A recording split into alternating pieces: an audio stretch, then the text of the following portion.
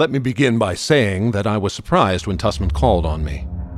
We had never been close friends. The man's mercenary instincts repelled me. And since our bitter controversy of 3 years before, when he attempted to discredit my evidences of Nahua culture in Yucatan, which was the result of years of careful research, our relations had been anything but cordial. However, I received him and found his manner hasty and abrupt, but rather abstracted, as if his dislike for me had been thrust aside in some driving passion that had hold of him. His errand was quickly stated. He wished my aid in obtaining a volume in the first edition of von Junst's Nameless Cults, the edition known as the Black Book, not from its color, but because of its dark contents. He might almost as well have asked me for the original Greek translation of the Necronomicon, though since my return from Yucatan I had devoted practically all my time to my avocation of book collecting. I had not stumbled onto any hint that the book in the Dusseldorf edition was still in existence. It's time to go back to the library, armed with charms and wards, because we got us a spooky book story. HPPodcraft.com. You know, I've tried to use that Black Book line before from the opening there. Really? But I could never really pull it off. I'll put on a red shirt and be like, how do you like my black shirt? And then the store clerk or whatever will be like, but that's a red shirt. And I'll say, it's not black from its color, but because of its dark contents. And then the clerk's like, what? I don't know what you mean. You're clearly a white guy. And I'll go, no. I mean, my soul is black. And my soul's under the shirt. Get it? And the clerk will be like, fine, but you should put on some pants over that soul too, because you're freaking out the other customers. And then, people just don't know how to be fun anymore. You know what I mean? Let's just have some fun, Let's just have a good time. I know. You know who gets it? You know who really gets it? Our reader today. That's who gets it. Yeah, that's right. Courtesy of HP Lovecraft Historical Society, it is Mr. Sean Branney. Sean Branney coming back after, I don't think he's read for us since that original set of episodes we did on HP Lovecraft. So it's good to have him back. Good. Those folks over there at the HP Lovecraft Historical Society have just released a new Dark Adventure Radio theater production of one of my favorite stories. Yours too, I think. The Haunter of the Dark. No, I hate that story. Aw. No, I'm kidding. I love it. Yes. Well, the production, the radio production, that was a good joke. It's exciting. It's spooky. And when you pick up the CD, you get all those delicious props they always serve up. Oh, it's so good. It's so delicious. So go check it out. Quick reminder, I want folks to know that Quiet and Bold Episode 1 Part 2 is out. Yes, it is out, and it's amazing. It's amazing, but it's also amazing because we've got in some Chad Pfeiffer. That's right. I'm in there to bust your chops a little bit. You're my nemesis. That's right. In the show. Yes. Pretty exciting. Finally. Hey, I'd also like to mention that my album Fear the Boys with Bugs is still out. Oh my God. Good rock and roll action. It's at chadpfeiffer.bandcamp.com. We just have so much for y'all to listen to. Enough about us. What the heck is this story we're reading? This story is called The Thing on the Roof, and it is by Robert E. Howard, because yes, it's Robert E. Howard month. Do you lie? Before the excerpt we heard, there is actually a poem, and I will read this poem to you. It says, "They lumber through the night with their elephantine tread. I shudder in affright as I cower in my bed. They lift colossal wings on the high gable roofs, which tremble to the trample of their mastodonic hoofs." And that is by Justin Joffrey, and the poem is called Out of the Old Land. Sounds like a vocal warm-up. Oh yeah, kind of. It does, doesn't it? Which tremble to the trample of their mastodonic hoofs. It's like to sit in solemn silence on a dull, dark dock. It's like that same kind of vocal warm-up cadence. I had to look up this author because I'd never heard of him before. Did you recognize Justin Joffrey? It tickled at the back of my brain, but I wasn't exactly sure. Well, it's actually a pen name, and the pen name is of an author that went by another name called Robert E. Howard. Aha! So Howard quoted himself in his story. Quoted his own poem. Well, it was because Howard was really into poetry. It was something that his mom got him into at an early age, but he never really had any success with it. He didn't, although usually there's a couple of odd poems included in his anthologies, the Conan anthologies I've read, and they're good. Yeah. They are actually really cool. And I liked that. I liked that poem at the beginning. And Justin Jeffrey, it's more, by the way, this is Robert E. Howard month all month. I think everybody listening knows that. But oh my God. It's through lie. Justin Jeffrey is more than a pen name. It's also a character, though, that appears in a couple of Howard stories, including The Black Stone, which we've covered. That's right. And that's why it was kind of tickling at the back of my brain, I think. He is a mad poet. We know that his talent for poetry began manifesting when he was only 10 after an experience at a mysterious house in New York. His parents were visiting friends in town, and Jeffrey went fishing with some other boys when he got lost. He was later found sleeping in a grove of oak trees next to a large abandoned house. Besides his dark and often horrifying poems, Justin Joffrey also exhibited interest in the darker areas of knowledge of the world. It is probable that he had read von Juntz's Unausprechlichen Kulten, which mentions several of the same themes he wrote about in his poetry. We're going to get into that book once again today.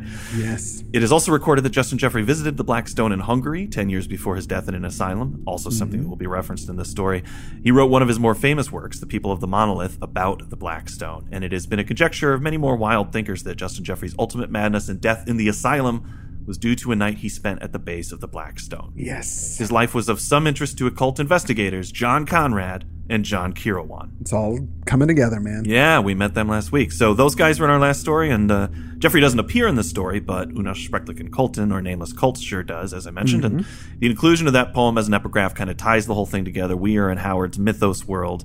Full on. We're glad to be here. Also, we're in the lawn. Also, the topic of that poem is some kind of creature with giant wings and hooves, which is pretty scary, but there probably won't be any wings or hooves or anything like that in this story. Nah. Let's dig in. The story starts off with our narrator talking about this guy, Tussman, that he knows. They aren't really friends, but more academic adversaries. The narrator published a paper that Tussman ripped to shreds. You know, if you're going to be writing about Nahua culture in the Yucatan, you better be ready for some bros to come at you. That's all I can say. He should have known better. It's an edgy topic.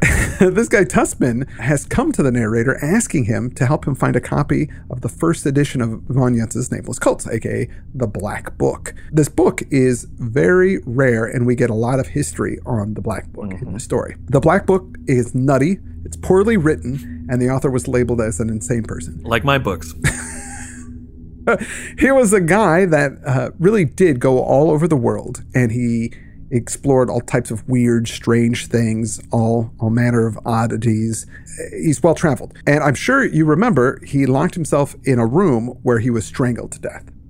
Like he was killed by a ghost or some kind of spirit or something like that. And that strangulation happened in 1840. It's not as old as many of these other occult tomes. Right. And we've encountered this book plenty of times. It's basically Howard's Necronomicon. Yes, yeah. With the author dying in a similar way to Abdul Alhazred. 5 years after his death, a London printer called Bridewell printed the thing, but they edited it like crazy, maximizing its shockability. And it says, for sensational effect full of grotesque woodcuts and riddled with misspellings, faulty translations, and the usual errors of a cheap and unscholarly printing. This ripoff gave the original an even worse reputation than it already had. Full of misspellings. That's the worst. Luckily, in 1909, a new edition of Nameless Cults was brought out by Goblin Press. Now, this version had all the questionable parts kind of taken out, and some fancy illustrations were added, making it more of an art book than a mythos tome. And it cost so much to make as well that it was really expensive, so it didn't sell very well. Now, Tussman said he has a copy of this Golden Goblin book, which has a certain line that caught his eye. Dude, certain pops up so many times in the story. It's everywhere. I don't get it. Like, why is certain? I don't know. It sounds cool. Robert Bloch, remember we got on his butt for using this all the time too, but if you're writing a mythos story, it's a certain thing that you can't say what it is, but at least it's specific. I don't know. It's everywhere. Tussman says that a certain line caught his eye. Now he wants the original 1839 version to see if there's more on this bit that he's interested in. Tussman said to the narrator that if he would help him, that Tussman would publish a retraction of his criticisms of the narrator's paper. This flabbergasts the narrator because that kind of thing would make Tussman look unprofessional, which means he really wants a copy of this book. Yeah. And since the narrator had a lot of free time on his hands at this point in his life, he said, yeah, I'm up for it. And Tussman got really excited about it. Yeah, he's like, you don't even need to print the retraction. Don't worry about it. I'll help you. It takes the narrator 3 months, but he finally finds a guy who has a copy of the book in Virginia. Now, I'm a little confused because he says that the book comes to London, so I guess the narrator lives in London. Yeah. And then Tussman comes to London to check out the book. As he looks at it, he said his eyes burned avidly as he gazed at the thick, dusty volume with its heavy leather covers and its rusty iron clasps. And his fingers quivered with eagerness as he thumbed the time-yellowed pages. He loves it. Tussman reads over the book, then pounds his fist on the table and tells the narrator he found what he was looking for. He reads out a bit from the book, and it talks about this old temple in Honduras, in the jungle, with a strange god that was worshipped by the people that lived there before the Spaniards came. Inside, there's this mummy who was the last high priest of this religion, and he had around his neck a copper chain with a red jewel that was carved into the shape of a toad. This jewel, according to the book, was the key to the treasure that lay hidden in the crypt below the temple's altar. I have seen that temple. I have stood before the altar. I have seen the sealed-up entrance of the chamber in which, natives say, lies the mummy of the priest. It is a very curious temple, no more like the ruins of the prehistoric Indians than it is like the buildings of the modern Latin Americans. The Indians in the vicinity disclaim any former connection with the place. They say that the people who built that temple were a different race from themselves, and that they were there when their own ancestors came into the country. I believe it to be a remnant of some long-vanished civilization which began to decay thousands of years before the Spaniards came. I would have liked to have broken into the sealed-up chamber, but I had neither the time nor the tools for the task. I was hurrying to the coast, having been wounded by an accidental gunshot in the foot, and stumbled onto the place purely by chance. Shot in the foot? Yeah, he shot himself in the foot. That's one of the more interesting ways one of our characters has discovered a dark secret. Hey, now, he doesn't say he shot himself in the foot. He said it was an accidental gunshot. That's true. It doesn't mean that he was the one that made the mistake. It could have been some other joker cleaning his gun, and then it went off and shot him in the foot. He's like, my foot itches. Can you scratch it with your gun? Blam! Well, however it happened, it is an interesting way to discover a dark secret. Yes. And it's one of the more interesting that we've heard. I feel like we can make a chart of things to do. Rent abandoned mansion is way up there. Yeah. Respond to summons from an isolated friend, always is going to lead to a dark secret. Or take a vacation to get some solitude and do some scholarly work. Perfect. Always a good way to discover a dark secret. Shoot yourself in the foot. Put that on the list. I guess I'm thinking about it in those terms because there's a list online that's a little off topic, and maybe I've mentioned it before, but it's called the Hulk Out list. No. And it's a fan of the old Incredible Hulk television show. Okay. That lists out all the reasons that David Banner turned into the Hulk. Okay. In the old television show. And it's really fantastic. Well, because he was angry. Well, it was always because he was angry, but what happened to make him angry? Okay. And it starts fairly simply, like, number 1, problems with flat tire. Oh, yeah. Yeah, that's in the opening of the show. Yeah. Number 2, nightmare. What makes him turn into the Hulk? Whoa. Number 3, thinking about either of his wives. That'll do it. Wait, he had more than one wife? I guess so. Then it gets awesome. Like number 19, being pushed down a mountainside by a Bigfoot impersonator. Number 23, being trampled by a crowd and having the hot coffee spilled on his hand while trying to get to the sniper. What? What? Number 24, being tied up and fed soup by an elderly Japanese woman who doesn't understand words like, "You've got to cut me loose." Number 28, being placed in a dumpster by the 2 garbage men who think he's a thief and who don't believe him when he says, "Hey, there are rats in here," and then being bitten by the rats to add injury and insult. I actually remember that episode. I remember this one, number 44, kicking over a beehive and then being surprised when the bees are mad at him. I don't remember that. I remember that episode really well. Oh, golly.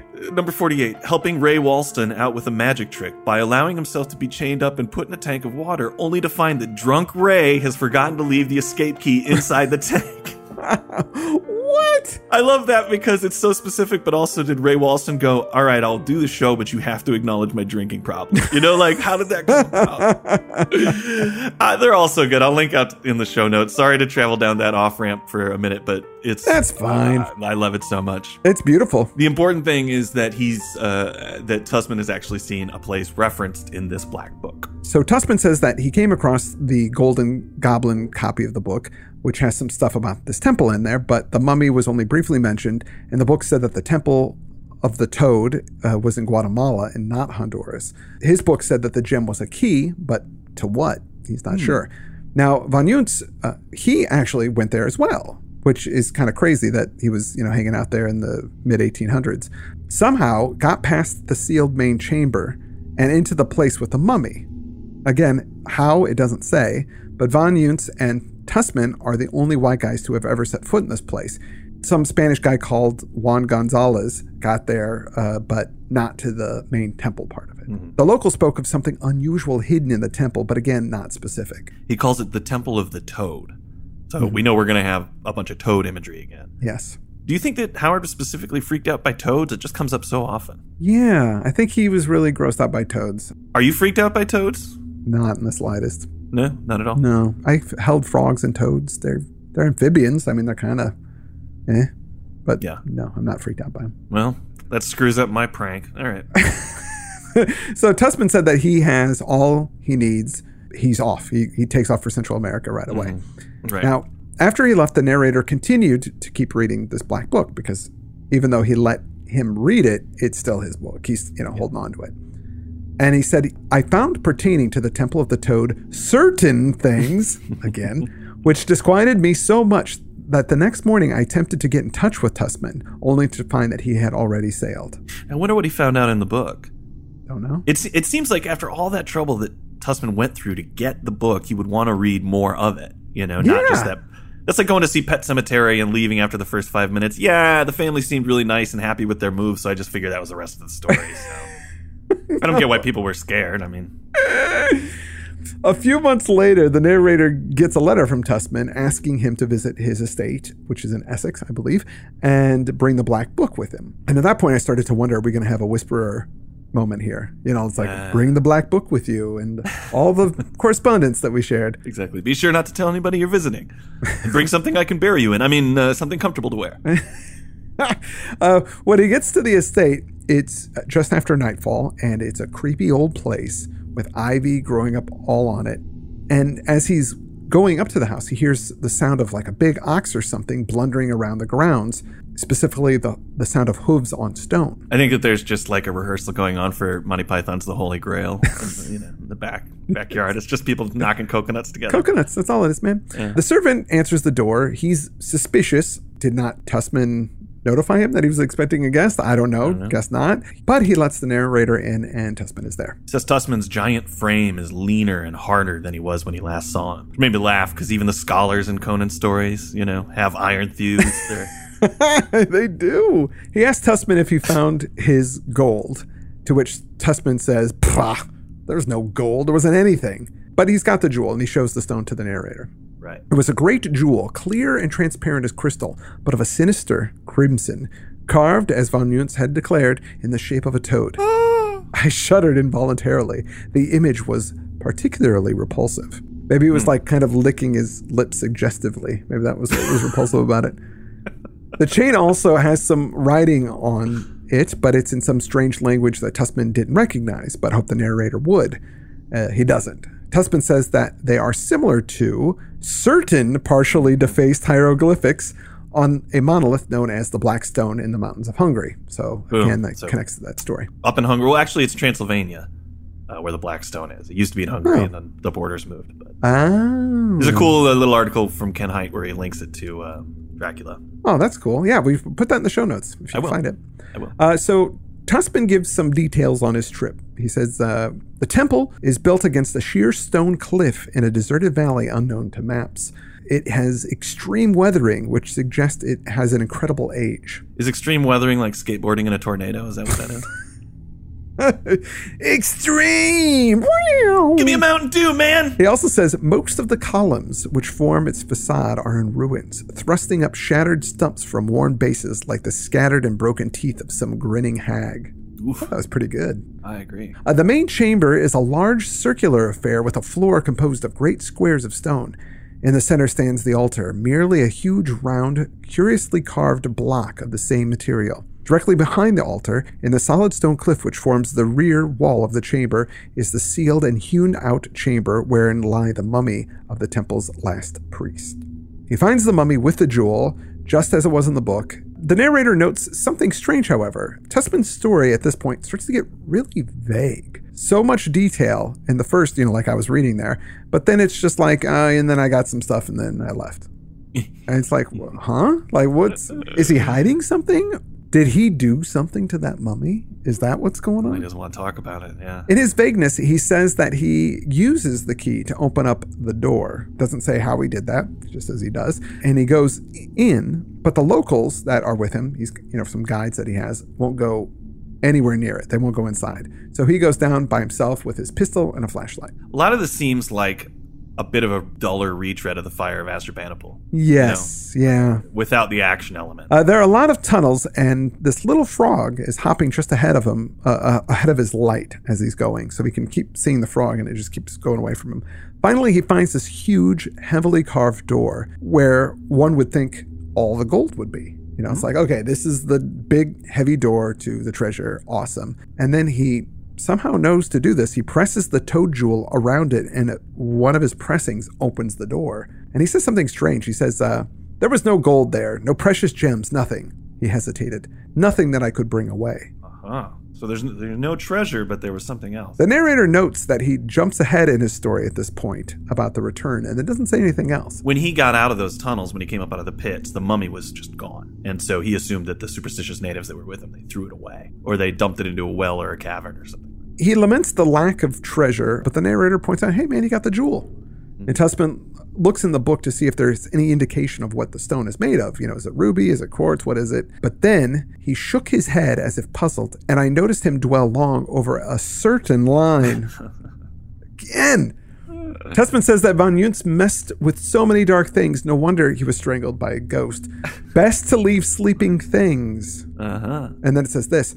Aye, sleeping things, he muttered, that seem dead, but only lie waiting for some blind fool to awaken them. I should have read further in the black book, and I should have shut the door when I left the crypt, but I have the key, and I'll keep it in spite of hell. Okay, so why does he want the key if he's already used it? I don't understand his motivation to keep it. I think maybe he knows that some bad's coming for him, and he just doesn't care. Or just, I guess, because that's the only treasure he could have gotten. I mean, his whole thing is motivated by treasure, you know. Yeah. That's all he cares about, so. He didn't read as much of the book as he should have. That's clear at this point. Mm-hmm. Just as he's about to talk more, there's a strange sound, and he looks up. The narrator doesn't really hear it, but obviously Tussman does, and he calls the servant in, and he goes, did you hear anything? And the servant says, yeah, from upstairs.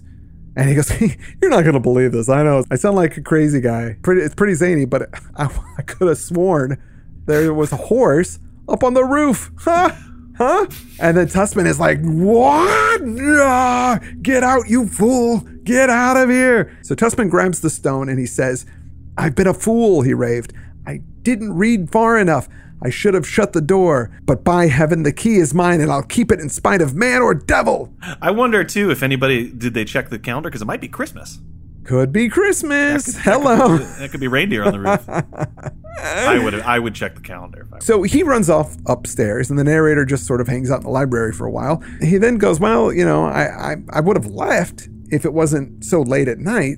He just goes up to the room where he was assigned. You know, the servant gave him a room earlier. So he just goes up to there, and he stays in bed and reads a bit of the book. So the narrator reads a little bit more about the Temple of the Toad and the ancient people that lived there, and they worshipped a huge, tittering, tentacled, hooved monstrosity. Uh-huh. Reading what von Juntz had said again, he goes over it again. It says, the key is to the treasure, and the treasure was not gold or riches or gems or anything like that. The treasure is the creature/god that these people worshiped. And he says, oh no. Then the dark implication of the hint struck me and cold sweat beaded on my forehead. And just then he hears a crash and a scream, a death scream, he says, whatever that sounds like. Ow, it hurts! Ow! Oh, okay. Ow! In an instant, I was out of the room, and as I dashed up the stairs, I heard sounds that have made me doubt my sanity ever since. At Tussman's door, I halted, essaying with shaking hand to turn the knob. The door was locked, and as I hesitated, I heard from within a hideous, high-pitched tittering, and then the disgusting, squashy sound as if some great jelly-like bulk was being forced through the window. The sound ceased, and I could have sworn that I heard a faint swish of gigantic wings. Then, silence. Gathering my shattered nerves, I broke down the door. A foul and overpowering stench billowed out like yellow mist. Gasping in nausea, I entered. The room was in ruins, but nothing was missing except for that crimson toad-carved jewel Tussman called the key, and that was never found.